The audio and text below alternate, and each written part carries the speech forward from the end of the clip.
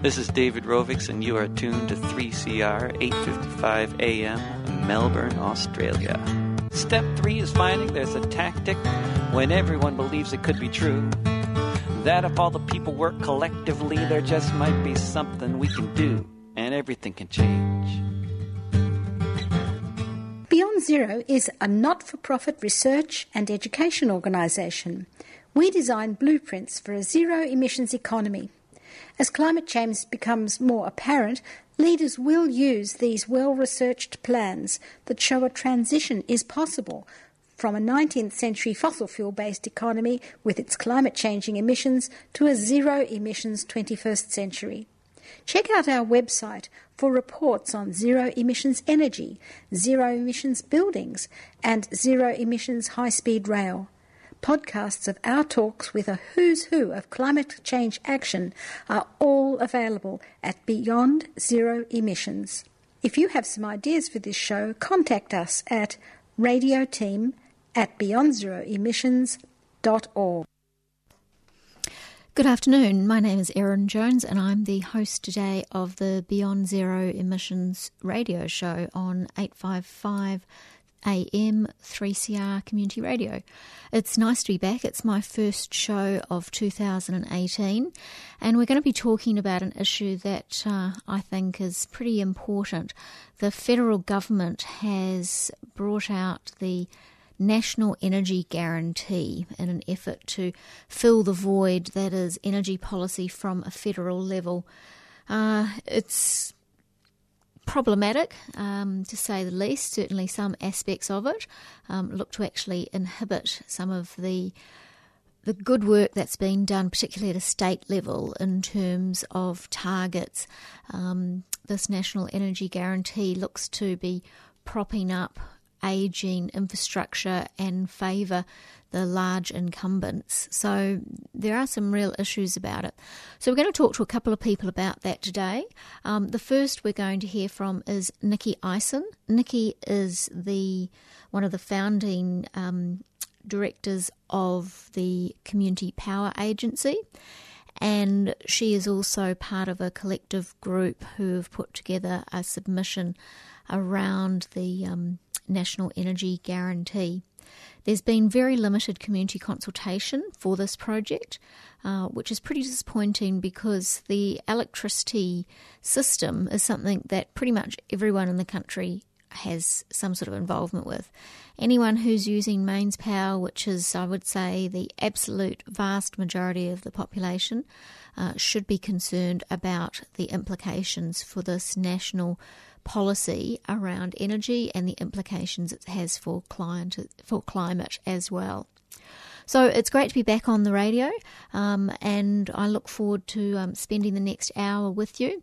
And we're going to go straight away to the chat earlier that I had with Nikki Eisen.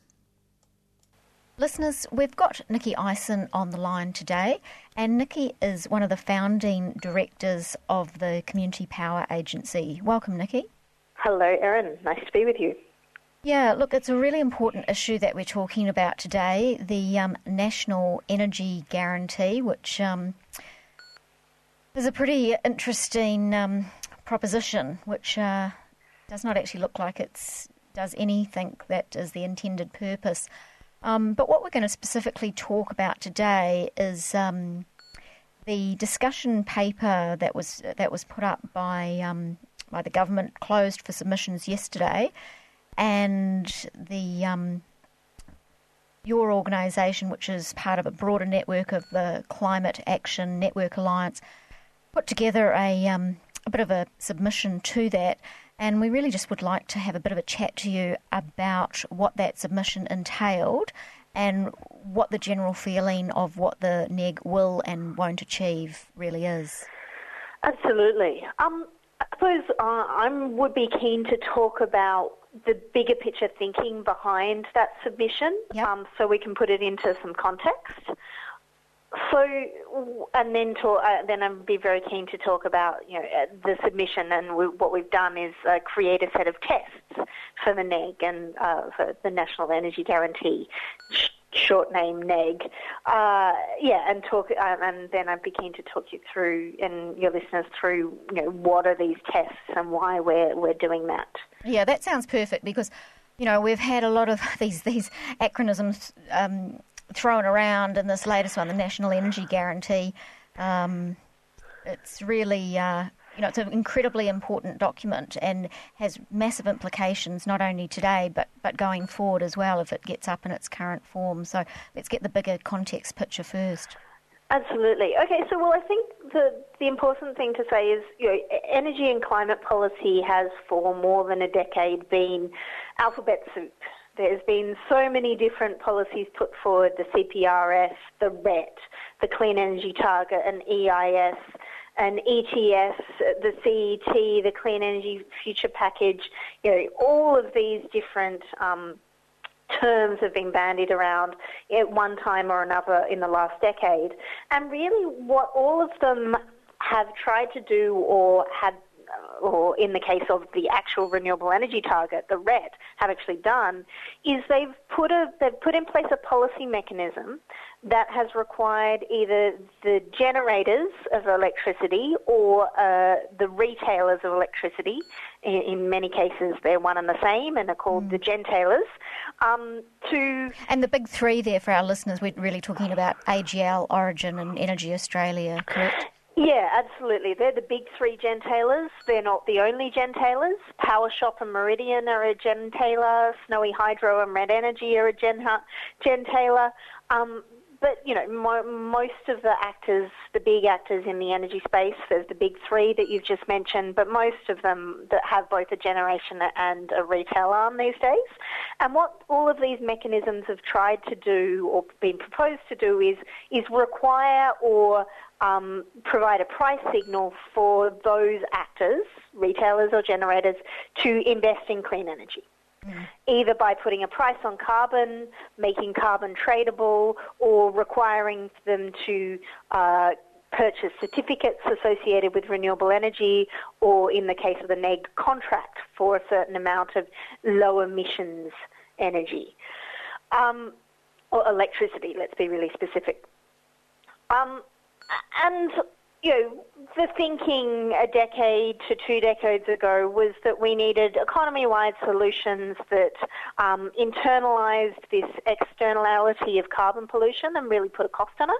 And, there is no doubt that carbon pollution is one of the biggest externalities in the world and it's, frying our planet.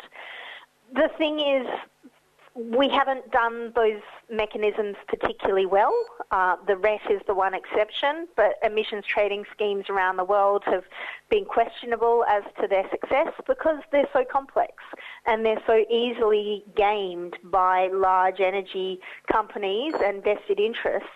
And so actually where you've seen climate and clean energy policy be successful, they've actually taken a more nuanced approach, not there's a silver bullet emissions trading scheme or a silver bullet NEG and it's going to do everything, because it doesn't.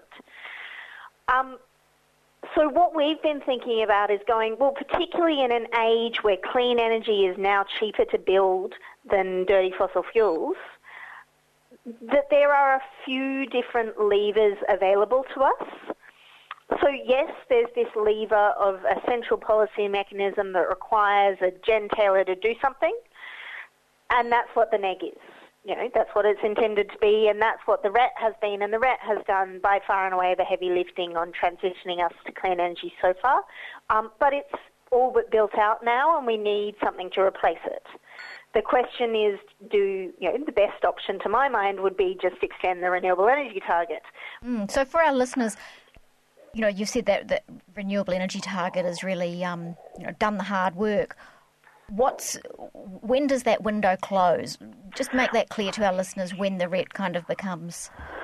So the renewable energy target is a secondary market for renewable energy certificates, and that certificate market will continue until 2030, but the requirement on retailers to purchase those certificates increases until 2020 and then remains flat after that. So it doesn't stimulate new build.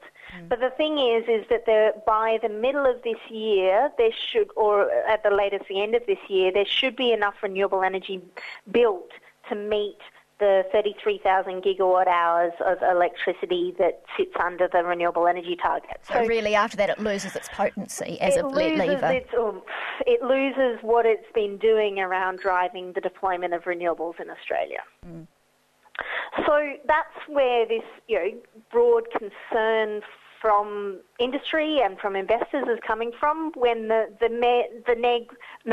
RET, the renewable energy target, runs out. Does renewable energy investment fall off a cliff, and do we need something to replace it? In comes the neg. Best a third or fourth rate thought bubble from the Energy Security Board, and probably mainly from the Australian Energy Market Commission, that is meant to appease the hard right of the coalition government and back the states into a corner about doing something. All the while, states are doing stuff. Yeah, they are putting in place their own policies. And that's pretty depressing, and that's something that I've been focusing on, particularly last year on this radio show, is the action that's happening at a state and local level, and there's great activity happening at that level. But this has the potential to just cut that off at the knees. Yeah, and I think it's really, I was talking about the different levers a little bit earlier that we have available to us to deploy clean energy, and I think it'd be useful, I think it's a useful framework. So some kind of policy that requires gentailers to do something is one lever. Another lever is state or federal government action directly. They could purchase for their own needs. They can do tenders like reverse auctions that is happening in Victoria, Queensland, ACT pioneered it. It's also happening all around the world. Also, governments could get back into the energy game and do public ownership, and the Queensland government committed to doing something like that in its election policy around CleanCo. That's one lever, government action. The third lever is large energy users. We've seen Telstra and Sun Metals and Whyalla Steel all commit to purchasing large amounts of renewable energy. They can and should do more of that, and not just renewables, but also energy efficiency and switching away from gas to clean energy and a whole range of things. And then finally, there's all the community action. There's 1.8 million households have gone to solar. There's more than 90 community energy groups across the country. There's councils that are doing amazing work, and small businesses are really going to solar in droves now. So that's, and it makes sense. I mean, from a purely market perspective, I mean, that's the thing that's, I think we've seen more and more is, the philosophical argument's kind of out the window because the market economics just makes sense to go down the renewables path. Exactly. And so this need for some kind of silver bullet, overarching, all-encompassing central policy mechanism is much reduced because you've got these other three levers and they're going. Because the economics make sense, and because people want to as well. They want to take back control. They want to have more say in their energy future, both businesses, communities and households, and governments at all different levels as well. So there's a huge wealth of activity. So let's come back to the neg and this submission that I've been part of pulling together.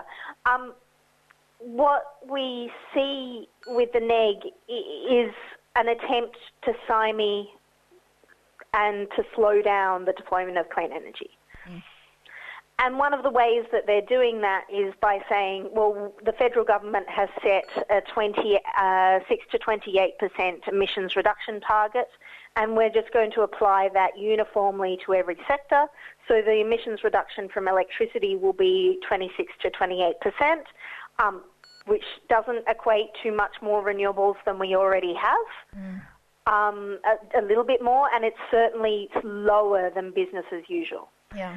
And, one of the things, we are in a period of conflict around this. This conflict politically has been going on for a decade now and is not going to finish anytime soon because there are powerful vested interests and there are powerful politicians who don't want to see Australia or the world take action on climate change and don't want to see us move to clean renewable energy.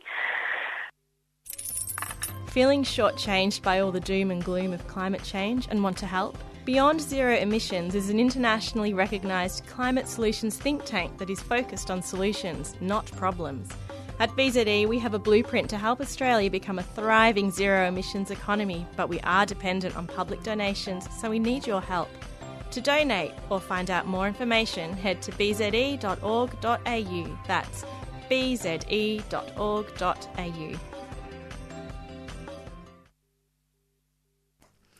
And you're on the Beyond Zero Emissions radio show on 3CR 855 AM in Melbourne. And we'll go back to our discussion with Nikki Eisen from Community Power Agency. It's just such a negative policy, potentially driving investment that could happen in Australia offshore. It doesn't achieve any targets. It doesn't bring down the cost of power. It props up ageing infrastructure. It just hasn't got any legs. Well, I think it's important to go that to notice that 6 months ago there was agreement from the business sector, the social sector, the environment sector that we needed something. And then the NEG got proposed and we saw a split between those who are saying something is better than nothing and those that are saying that no, this something is worse than nothing. And so what we've tried to do is forge a middle path, which is to say it doesn't matter whether you've got a NEG, an extended renewable energy target, an emissions intensity scheme, a clean energy target. What we care about are the outcomes. We don't care, the policy detail is important, but most people aren't going to engage with it. What we care about are the outcomes. And so that's why we've created a set of tests. And so the 3 outcomes that we want to see, we've proposed in this submission, is that any type of policy mechanism like the NEG enables the electricity sector to lead the way in cutting climate pollution, consistent with Australia's Paris commitment to 1.5 to 2 degrees of warming. Secondly, it speeds up the replacement of polluting coal power with clean energy. And thirdly, it distributes the benefits and costs of the policy fairly without handing windfall gains or more market power to big energy companies that already dominate the market. They all sound pretty reasonable, right? Yep. Will do. Yeah, so we think that those are reasonable, that state governments come out and say this is what we think any kind of policy mechanism should achieve. We think that farmers could say that. We think that industry should be able to say, yes, these are some reasonable outcomes of a policy like a NEG. So then what we've asked is a series of questions, and these are types of questions we hope that BZE radio listeners will be able to ask themselves. So, first question, will the construction of clean energy in Australia speed up or slow down as a result of this policy? And as proposed in the current consultation paper, it will definitely slow down. So it doesn't meet that test. The second one is the policy capable of being scaled up to ensure pollution is cut in line with Paris? And so some sub-tests around that is, does it enable state government policies to be additional or not? And it doesn't at the moment. No. So it fails on that test. And, the states have really stepped up and put pretty much every state, bar, I think, WA and the Northern Territory, have got, starting to get a pretty strong framework in place. So it kind of cuts them off. And doing what they were on track to achieve. Absolutely. So, one of the things that we want to do with these tests is give more power to the arms of the states. Because at the moment, they're in a bit of a political bind because all of the commentators are coming out and saying, will you compromise for the betterment of Australia and sign up to this third-rate policy solution? Instead, what we want to be getting our commentators and media personalities and everyone across Australia to be asking, is this a reasonable policy? Will it drive the outcomes that are better for Australian businesses, Australian households and the climate? So, and then we've got some more tests. I don't need to go through them all. They'll be available online. But, that's the strategic thinking that we're trying to push forward. That is to go, yes, this neg is a dog's breakfast, but there's politics to consider, and how do we not just win the battle but win the war? Now, is this document available for the public? Can they go on the Community Power Agency website, or where if someone wants to kind of delve into a bit more detail, is that a document that they can read at their own discretion? Yeah, so next week, we put it in as a submission yesterday. We will be putting it on our website towards the end of next week. We're just wanting to get a couple more organisations signed up before then. Should look on cpagency.org.au/resources, and under the submissions categories, this submission should be on there sometime towards the end of next week. Okay, so for someone out there that is listening to this and thinks this just sounds a nonsense, the submissions closed yesterday, what can they do to kind of make their voice heard just out there? Someone, Joe Public, is it letters to the editor, ringing Talkback Radio? What do you think is going to get, and also what then is going to be the government policy process that the NEG is going to go through post these submissions being received? So in terms of the government policy process, what happens from here is I assume they'll digest the submissions, ignore some, take on board others, as they always do, and then a presentation will be made to the COAG Energy Council, I think on the 22nd of April, so a bit over a month away. My understanding is that there will then be more work done, and it will go to another COAG Energy Council meeting in August. So this isn't going fast anytime soon. It's a thing that's going to drag on. I think what I'd be saying to your listeners is email or contact your state energy minister and express your disgust or your concerns at the National Energy Guarantee. That would be the first thing. And the second thing is I would get involved in campaigns to repower the country, be it in your community, at your state or federally. I think that engaging and going too much down the rabbit hole of the neg puts us on our opponent's turf. And I think that we have a much more exciting message to tell people, which is that clean energy creates a better life for everyone, but we're getting ripped off by some large energy companies, and the politicians that are in their pockets. But we can take that control, and we are, and so we should get on with it by repowering our communities, because it's actually easier than we think, and the policy solutions that will unlock community energy, household energy, large business clean energy are there and at our fingertips, and we shouldn't let things like the neg slow us down or hold us back. Yeah, and that's the frustrating thing in this space is it's got nothing to do with having technical solutions. The solutions are there, the solutions are working.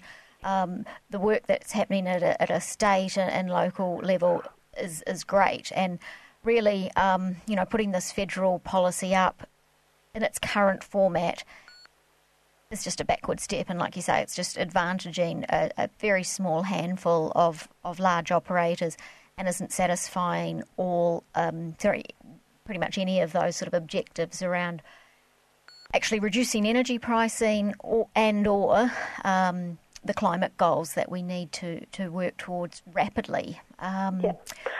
I think one of the things to think about is, what we want to do with the neg is either turn it into something that's part of a bigger suite of, turn it into something that isn't a backward step, that plays a small but useful role, or we want to make sure that it's very reasonable to reject it and to be replaced with things that are actually going to do the job. Exactly. And I think, people may have a little bit of fatigue around, energy policy and been on the news, and I mean, it's something, 5-10 years ago, energy policy wasn't on the 6 o'clock news, and now it's there kind of every other day. But needing to understand that this document as it stands is potentially a very dangerous step in the wrong direction. As it stands, it's a big regressive step that will hold back the deployment of clean energy and Australia's climate action. And so we can't let that happen. We have to do, what it takes. But I think one of the things that it takes is trying to shift the story and talk about the solutions that we do want and not spending all of our time getting bogged down in the policy minutiae of a policy that could work but is unlikely to. Yeah, exactly. Okay, well, look, thanks, Nikki. We really appreciate your time today and for coordinating the submission. And certainly our listeners, know that this is not something, the country can move forward. We can have surety. All the market forces are there to move towards renewables and reliable, cheap, clean energy. We just need to keep that political pressure on. Yes, absolutely. Anyway, we'll look forward to keeping in touch with you on this issue, and it is an important one to keep moving forward on. So thanks very much for your contribution today, and we'll look forward to chatting again. No worries. Have a good day. Thanks. Hi, I'm Kim Salmon. I'd like to have a quick word about public radio, particularly 3CR. The thing about public radio is that it's more open than the more formatted types of radio to what's going on around it. So when you listen to it, you're more likely to hear a reflection of real life. And 3CR, being in the heart of Smith Street, Collingwood, is a particularly good example of what I'm talking about. If you'd like to subscribe, the number is 9419 8377. You've been listening to the sand. You could never understand. Feel the fortune flowing. You know it isn't stuck. So, listeners, that was Nikki Ison, from the Community Power Agency, and I spoke earlier today to Greg Bourne from the Climate Council about the report that they put out on Wednesday last week as a response to the NEG also, and so now we'll have a listen to our chat that we had earlier today with Greg Bourne. Listeners, you're on the BZE 3CR radio. On the show today, we're very pleased to have Greg Bourne with us. Welcome, Greg. Hi there, how are you, Erin? Good, thanks. Now, listeners, if you don't know, Greg Bourne is one of the Climate Council councillors. He's got a wealth of experience in energy policy. He was the CEO of WWF Australia for 6 years and later a non-executive director of Carnegie Wave Energy, which is based in WA and doing some really interesting things. He's also the former chair of the Australian Renewable Energy Agency, so we're really pleased to have him on. And what we're going to talk about today is the report that the Climate Council put out just very recently. I think it was on Wednesday last week, Clean and Reliable Power, a roadmap to a renewable future. And really this is looking at a response to the National Energy Guarantee, which is possibly a bit of a misnomer, but we're going to dive into the detail with Greg shortly. But really interesting reading and, a really thorough analysis. And one of the things that I thought was really interesting, there was a number of things, but one of the things to keep in mind when thinking about the current electricity network is that by 2040, 70% of the current coal-fired power stations in the national energy market will be 50 years or older. So, we're really needing to make a transition that's smooth and equitable and has some thought put into it. But I don't think that's an accurate description of the NEG. What do you think, Greg? Oh, look, definitely not. the way the neg has come out is you could almost say that it is a politically expedient way forward, but not actually driving a direction. That's part of the thing. It's really directionless. It is talking about reliability. It talks a little bit about the climate requirement, but it doesn't say anything about where we're going as a nation with regard to climate change. It's just politically expedient, perhaps, is the best way to put it. Yeah. So just to give our listeners a little bit of context, I mean, in 2017, there seemed to be an unprecedented public and media focus on energy, which, you know, if we go back 10 years, energy wasn't on the 6 o'clock news, and now it is, you know, almost every other night. So, I mean, that gives us a little bit of context, but who are the parties behind the NEG? We talk about the Energy Security Board.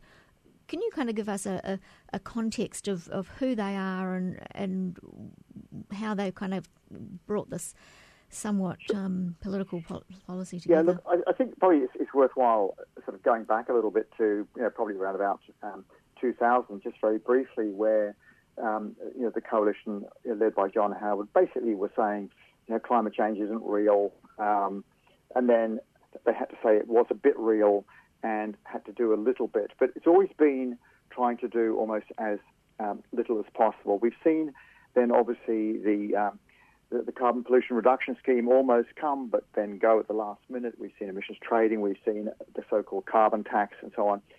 And in each case, what we've seen is a sort of a trial of, you know, can we do something about climate? And more, it's can we do something about climate without actually talking about doing something about climate? Into this, you know, sort of last 18 years has been a situation where anyone who is investing in big stuff, is in a bit of a quandary. You know, do I invest in a coal-fired power station? Do I do one with carbon capture and storage? You know, do I go into this renewables world? Is it going to be any good? What do I do? And if in doubt, the wise investor milks what that company actually has for all it's worth and tries to work out which way the future is going. And they're not going to make dumb investments. So we've got to a position here now where, yes, part of the grid, in a sense, has been falling over. The reliability has been going down. There's no doubt about that. But it is absolutely recoverable, and even more so were it to be given direction of where we are going as a nation with regard to the supply of energy going forward.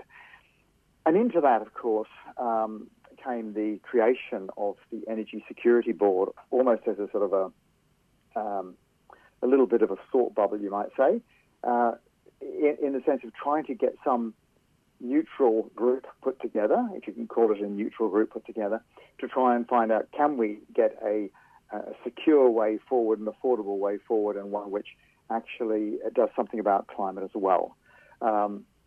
Good people trying to do an incredibly hard job in an awfully political situation.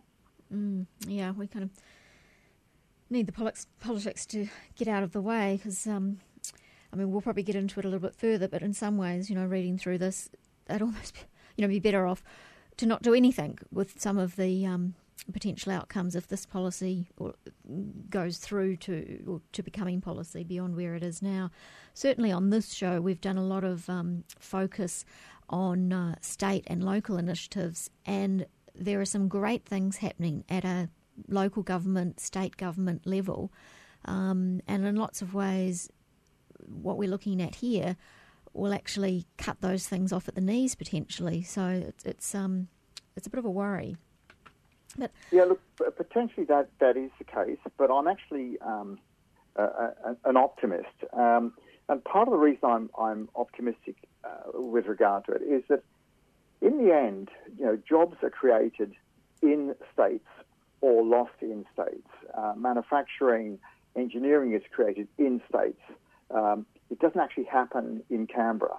You know, local government is where things happen on the ground to real people. You know, not in Canberra, and indeed the climate change impacts are going to occur in local councils, on coastlines. You know, in the high plains. It's going to occur locally, and so it's almost as if the ground-up power is greater than the top-down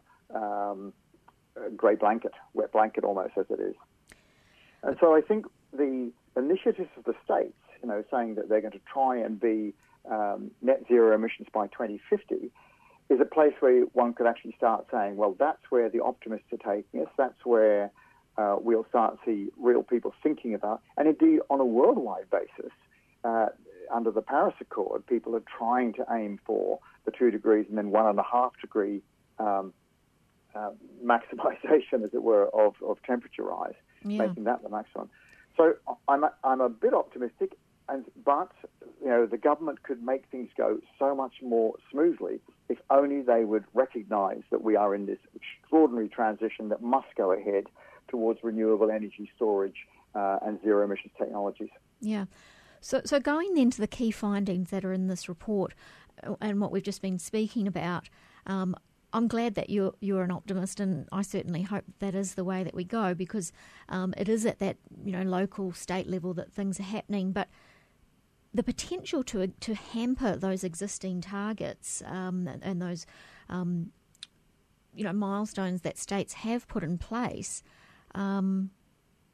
is still a risk under this proposal, the NEG. Yes, look, it is, and there's a lot of work to be done with regards to the NEG to see how it will work, and you can see from the press that large retailers are not particularly happy about it, small retailers are not particularly happy about it, generators are not particularly happy about it, the ASX is not particularly happy about it. Quite a few people really are not particularly happy about it for sort of lack of clarity of what is actually going to happen and how things are going to drive forward. But the way I look at it is that any of the big investors, the really big investors, particularly the three big gentailers, they look overseas, they look beyond any one government. They know that between now and 2030, for example, we will have quite a few more governments. They come and they go. And yet they've got to invest through that cycle. And so looking at the world technology of renewables, storage, the information technology, communications technology which goes with it, and indeed the technology which goes into the accounting side of things, which is very, very important, obviously, in the trading side, they can see that the world is moving very fast towards renewable storage and other ancillary type services. That's the way it's going to go. So they will invest in that direction. Obviously, they have large coal-fired power stations going on, and logically, they will gain the profitability out of those for as long as they can, but they won't go further than it's safe. They absolutely won't do that, and therefore we can see with AGL, for example, and Liddell, they've said, no, this is the line, 2022, it's shutting down, and they're laying their bets on a renewable future. So the big investors, the very big ones, will, I think, invest for the future. It would be nice for them if they had a bit more clarity from the federal government. For smaller but really entrepreneurial companies, the entrepreneurial companies will find it a bit more difficult, but they are entrepreneurs, so they will find a way around. And so it becomes some of the middle companies and the middle retail companies that actually begin to have more difficulty. They can't see or they can't work and invest that sort of 20-year ahead cycle. They've got to be looking at their current book. They've got to be looking at what's 1 year ahead, 2 years ahead, and 3 years ahead. It has the potential to be messy, but there are possibilities that with the feedback that's been going through, maybe they will pull a rabbit out of the hat, but I'd like to see the colour of the rabbit first. I mean, because one of the issues there, and I do agree with you to a large extent, that, the market is driving this. The fact is, it's a little bit like Trump. No one's going to go back to, yes, we've got these existing fossil fuel plants, but the fact is they don't make sense. And economically, every day we go forward, they make less and less sense. But, there still seems to be not a lot of incentive for particularly those big three that have a great deal of vertical integration with, generation and retail, who actually can benefit from some of those, price spikes and, will keep running out to those, larger plants because there's not a lot of incentive for them to transition. Yeah, look, apart from the fact that when you when you can begin to see the end of a fossil fuel plant's life, you've either got to make a choice of shutting it completely and doing the remediation, which is expensive, or it's not usually just a Band-Aid job. It's usually a total refurbishment if you really want to go further. Now, you're then looking at, billions of dollars. Do you invest billions of dollars in something which the world is signaling is on its way out, whether or not the federal government does, or do you invest in something else?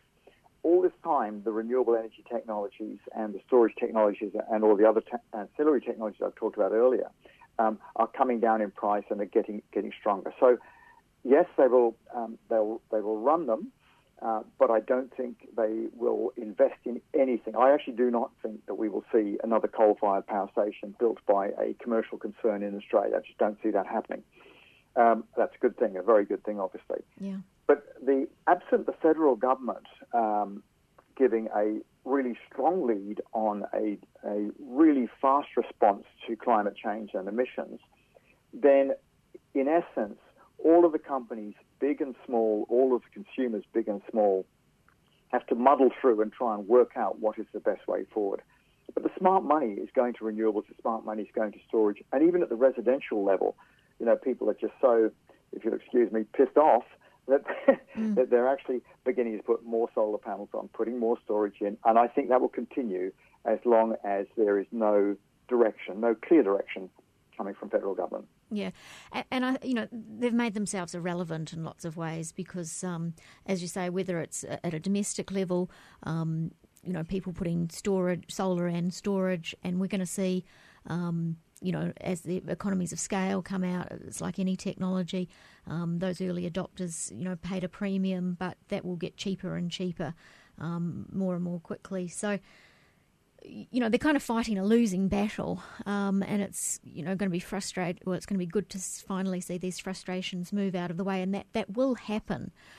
It's just, we're mucking around with these kind of, as you say, thought bubbles and this NEG proposal, which doesn't seem to have a whole lot of validity around it. We don't see, we see potentially derailment of existing or potential or uncertainty for investment. It's not really making any inroads into emissions reduction, which is what we critically need. And then you talk a fair bit in the report about the misdiagnosis of reliability, and the Australian grid's actually very reliable. And I suppose this was one of the frustrations, certainly last year with the storms in South Australia, for a lot of our listeners who are fairly informed around these topics. It doesn't matter what your generation method is. If a whole transmission line's gone down, the power's not going to get through, isn't it? And that was one of the really frustrating things is the political point scoring that was going on around that, which was, really kind of below the belt. Yeah, it's funny, perhaps there's frustration in some quarters that things didn't fall down this summer, but that's when the proof's on the other foot. You're listening to 3CR Radio. And you're on the Beyond Zero Emissions show. My name is Erin Jones, and we're listening to an interview that was conducted earlier today with Greg Bourne from the Climate Council. And we'll just go into part 2 of that interview. But perhaps something, again, for Beyond Zero Emissions. With the NEG, it is predicated on the electricity sector taking only a 26% reduction pathway out to 2030. It's actually already behind that. It's just nowhere near making that. If that were the case, and we know that the energy sector will logically have to pull a lot more of the weight than many of the other sectors, effectively what it means is that the agricultural sector is going to have to pick up the slack. The transport sector is going to pick up the slack. The waste sector, the fugitive emissions sector is going to pick up the slack. No one has been talking really about, hey guys, how about the agricultural sector picking up all of the electricity sector's slack, or the mining sector doing it, or etc. So behind all this is basically we're going to do the slowest pathway as we possibly can. We're going to effectively insulate the electricity industry out till 2030. We'll have a Paris commitment which will come in 2025, which will take us down probably from our pretty derisable targets we've got as Australia. And again, with the electricity industry insulated, logically, the transport sector, the agricultural sector, the other sectors have got to pick up the slack and actually pull some weight. That's not happening. And perhaps that's not being talked about because it's convenient for it not to be talked about.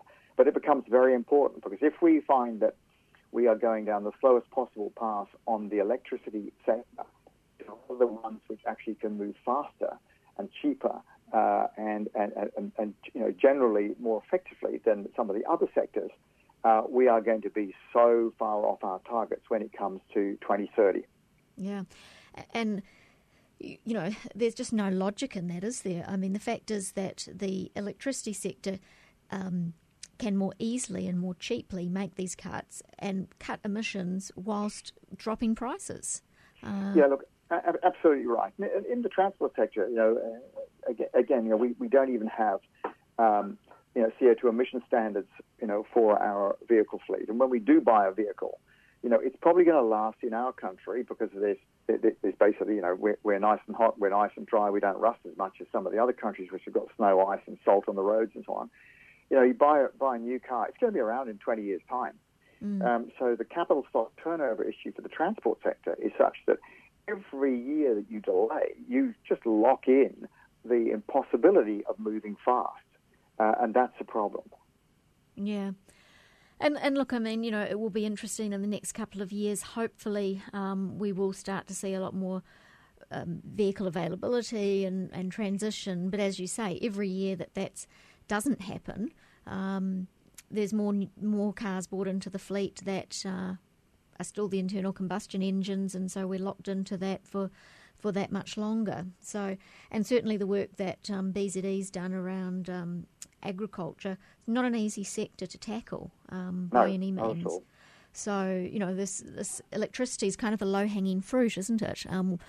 We've got proven technologies. That hasn't been the issue. It's been about political and social will back since, BZE first put out our stationary energy plan, which showed how Australia could transition within a much shorter time frame. It's not about the technology, and we've moved on so much from, when that report was written back in the sort of 2008-9 and published in 2010. I mean, you can't compare the technologies today and the price drops that have happened. So it really does come down to that political will and making it happen, which at the moment, when we're getting documents like the proposals like the NEG come out, it's not terribly encouraging because it would almost be better to have nothing rather than what we've got here potentially. But moving on from there, you've outlined a number of policy principles in the report. So do you want to just kind of touch on some of those for our listeners? Well, look, I suppose probably the key policy principle that we would sort of point to is that this recognition that we need, deep greenhouse gas pollution cuts overall, taking us down towards 1.5 to 2 degrees. And we still do not hear that from this government. We hear sort of lip service, but we don't actually hear any commitment to it at all. And then, following on from that, obviously, one of our main principles, because this is the NEG that we were talking about, was that this recognition that in the electricity sector, it is possible for us to make 60% cuts by 2030 based on the 2005 level baseline point. We can actually do that. It's pretty impressive because we're only talking now about, 12 years? Exactly. But the ability to change is really significant because so much of the coal-fired power station is coming out of the system. So there's something like, if we weren't talking about climate change and if the generating companies were talking about just renewing generation, they wouldn't be faced with the quandary of do I do renewables or do I do fossil fuels? If you look back 5 years, then their equation broadly would have been it'd be about $25 billion to do the fossil fuel replacements, and a lot more to do renewable energy. Now it's on a par, and in 4 or 5 years' time, it's going to be way cheaper to go the renewable energy route anyway. So there's a lot of investment to be made between now and 2030, and that's actually a huge opportunity. Why would you invest in the old Bakelite dial telephones when you can now have an iPhone cheaper, almost, sort of thing? So it's an opportunity. The fact that these plants are getting so old, they're beginning to become band-aided, they're beginning to become seriously unreliable in hot weather, where you can drop 1,000 megawatts off the system because something's overheated. Why wouldn't you change? Now the possibility is there, and they can change. So it's an opportunity. So that's one of the other key principles. Another one, perhaps, which I think is very, very important, is that we've seen the states and territories leading this debate. We've seen them put forward their aspirations of trying to get to net zero by 2050, or trying to get to 50% of renewables by 2030, for example. Those should be taken as the high bar to which you go. So go for the highest common multiple. Don't go for the lowest common denominator. And effectively what the federal government is saying is, look, average down to the lowest common denominator. That's not going to happen. So a real policy principle is go for the highest common multiple. Go for gold, if you like. We should be able to do this, and should be able to do it quite well. Yeah, exactly. And, that's the thing. It just makes sense. We did a feature last year on Sunshine Coast Solar Farm, which the Sunshine Coast Council has put into place and is now commissioned and operating. And look, there were some policy drivers around, climate action. But at the end of the day, that project happened, and it's offsetting 100% of that council's energy use across all their different libraries, swimming pools, street lighting, everything, offices, depots. But it made sense from an economic point of view, and it's going to save ratepayers money. So you kind of look at all these different examples of things like that, and it almost feels like, we won't even need to be having this discussion, hopefully, in 2, 3, 4, 5 years, because the ridiculousness of a federal government proposing, propping up these coal-fired power stations when the operators themselves are seeing, as you say, it's kind of that decision where something has to happen. And if the economics of it stack up to go to renewables, which it more and more increasingly will and is, the argument kind of becomes redundant. But I suppose it's just a reminder of how powerful some of these, lobbies and bodies are that seem to have the ear of the federal government. Yeah, look, it is. It's very frustrating at times, but again, as I say, I am actually an optimist in this, because I think we have gone over the watershed from a commercial and industrial point of view, and the smart money will go to renewables and storage, and it will avoid, like the plague, going into a new power station, unless it's sort of under it totally by government. And so I think we're over that watershed. So, you could cynically say that the NIG and the ESB is a government that's got to be seen to be doing something. And then if just the way the world is moving in terms of technology and prices, starts delivering an outcome which is actually consistent with reducing emissions at the rate we need to reduce it, then they'll claim the credit for it later anyway. But it still would be so much better if the federal government showed some leadership and said, let's go for the highest common multiple, not go for the lowest common denominator. Yeah, exactly. Well, for our listeners that are out there and want to, I recommend that they read the report, which is available on your website for download. So if you just go to climatecouncil.org.au, I believe. Yes, that's correct. Yep, and just you'll see the documents there, and there's a host of other great pieces of research that the Climate Council has put together. So there's there's a lot of great reading there. But for someone out in our audience that's listening that is passionate about these issues, what do you think they should be doing in terms of calling their local representative, or what kind of actions can they take to move the argument in the right direction? Look, I think for folks who have been working with, for and beside Beyond Zero Emissions for a long time now, I think it's doing very much of the same, working at the grassroots, working with the local councils, working with the state governments. That in the end is where the pressure comes up. Let's face it, governments come and governments go, and they come in different colours and sizes and shapes and so on like that.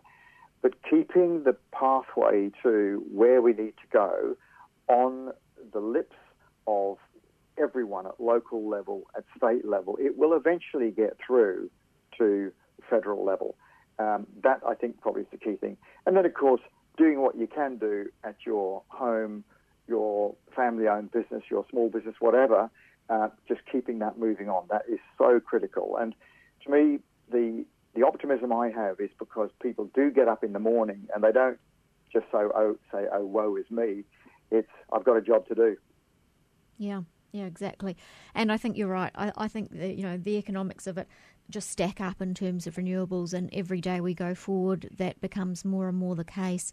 A bit of a travesty to see, new coal, for instance. There'd have to be a lot of justification to get that across the line, and I'm sure it would have a lot of resistance. So we'll look forward to a future that's clean and renewable, and battery storage prices are coming down rapidly, and there is a lot to be excited about in the not too distant future. So thanks for your comments, and it's great to see that there are alternatives, and it's well laid out in that report, so I'd encourage listeners to have a look at that. So thanks, Greg, Great. And we appreciate talking with you today. Okay, thanks, Erin, and do go to the website. I think it's quite a good report. Bye-bye. Bye-bye. So that was Greg Bourne from the Climate Council talking about their latest piece of research, Clean and Reliable Power, a Roadmap to a Renewable Future, which is really a response to the National Energy Guarantee, which is the federal government's attempt to put a federal policy in place. So I hope you enjoyed that. A couple of different perspectives there, although much along the same lines, from Community Power Agency and Nikki Eisen and Greg Bourne from the Climate Council. Just got a couple of announcements before we wrap up for the evening. Beyond Zero Emissions are having an open house. Beyond Zero Emissions have moved location, are actually in Ross House now, which is 247 Flinders Lane, Melbourne. And on Wednesday, the 14th of March, from 2 till 4, you can go in, meet the staff members and different volunteers who are in the head office there. Just go to the BZE website, bze.org.au, and you can register, just so that they can, I think there's a little bit of cup of tea and that type of thing, so they can make sure that they can cover you. The other thing for BZE volunteers, BZE is having a stall at the Merry Creek Primary School. That is on Saturday the 24th of March. So be sure to, if you're in that area, get along. Contact Sylvia in the office on 039415 1301 if you can help man that stall for the Merry Creek Primary School. Fete on Saturday the 24th of March. The other thing I just want to encourage listeners to do, if they haven't already done so, there was a very interesting Four Corners last Monday. I did tweet about it, and after the BZE discussion group that I was at, but it's a great episode looking at a lot of different factors, rising sea level, extreme weather events, company directors starting to really understand that there's some pretty big issues around taking responsibility around climate change, and so I would encourage you to have a look at that. It's on ABC iView, 4 Corners from last week. So I think we're about out of time. It's been great to be back on the radio with you today. I'll be with you again next week, and my name's Erin Jones, and this has been the Beyond Zero Emissions radio show. Look forward to talking with you next week. Beyond Zero Emissions is a not-for-profit research and education organisation. We design blueprints for a zero-emissions economy. As climate change action becomes an emergency, leaders will use these well-researched plans that show a transition is possible from a 19th century fossil fuel-based economy with its climate-changing emissions to a zero-emissions 21st century. Check out our website for reports on zero-emissions energy, zero-emissions exports and industry, zero-emissions transport, zero-emissions buildings, and zero-emissions land use. Podcasts of our shows contain a who's who of community action and climate solutions. They're all available on the web at bze.org.au. We'd love your ideas for this show, so contact us at radioteam@bze.org.au, or even write to us, care of Radio 3CR, 21 Smith Street, Fitzroy, Victoria.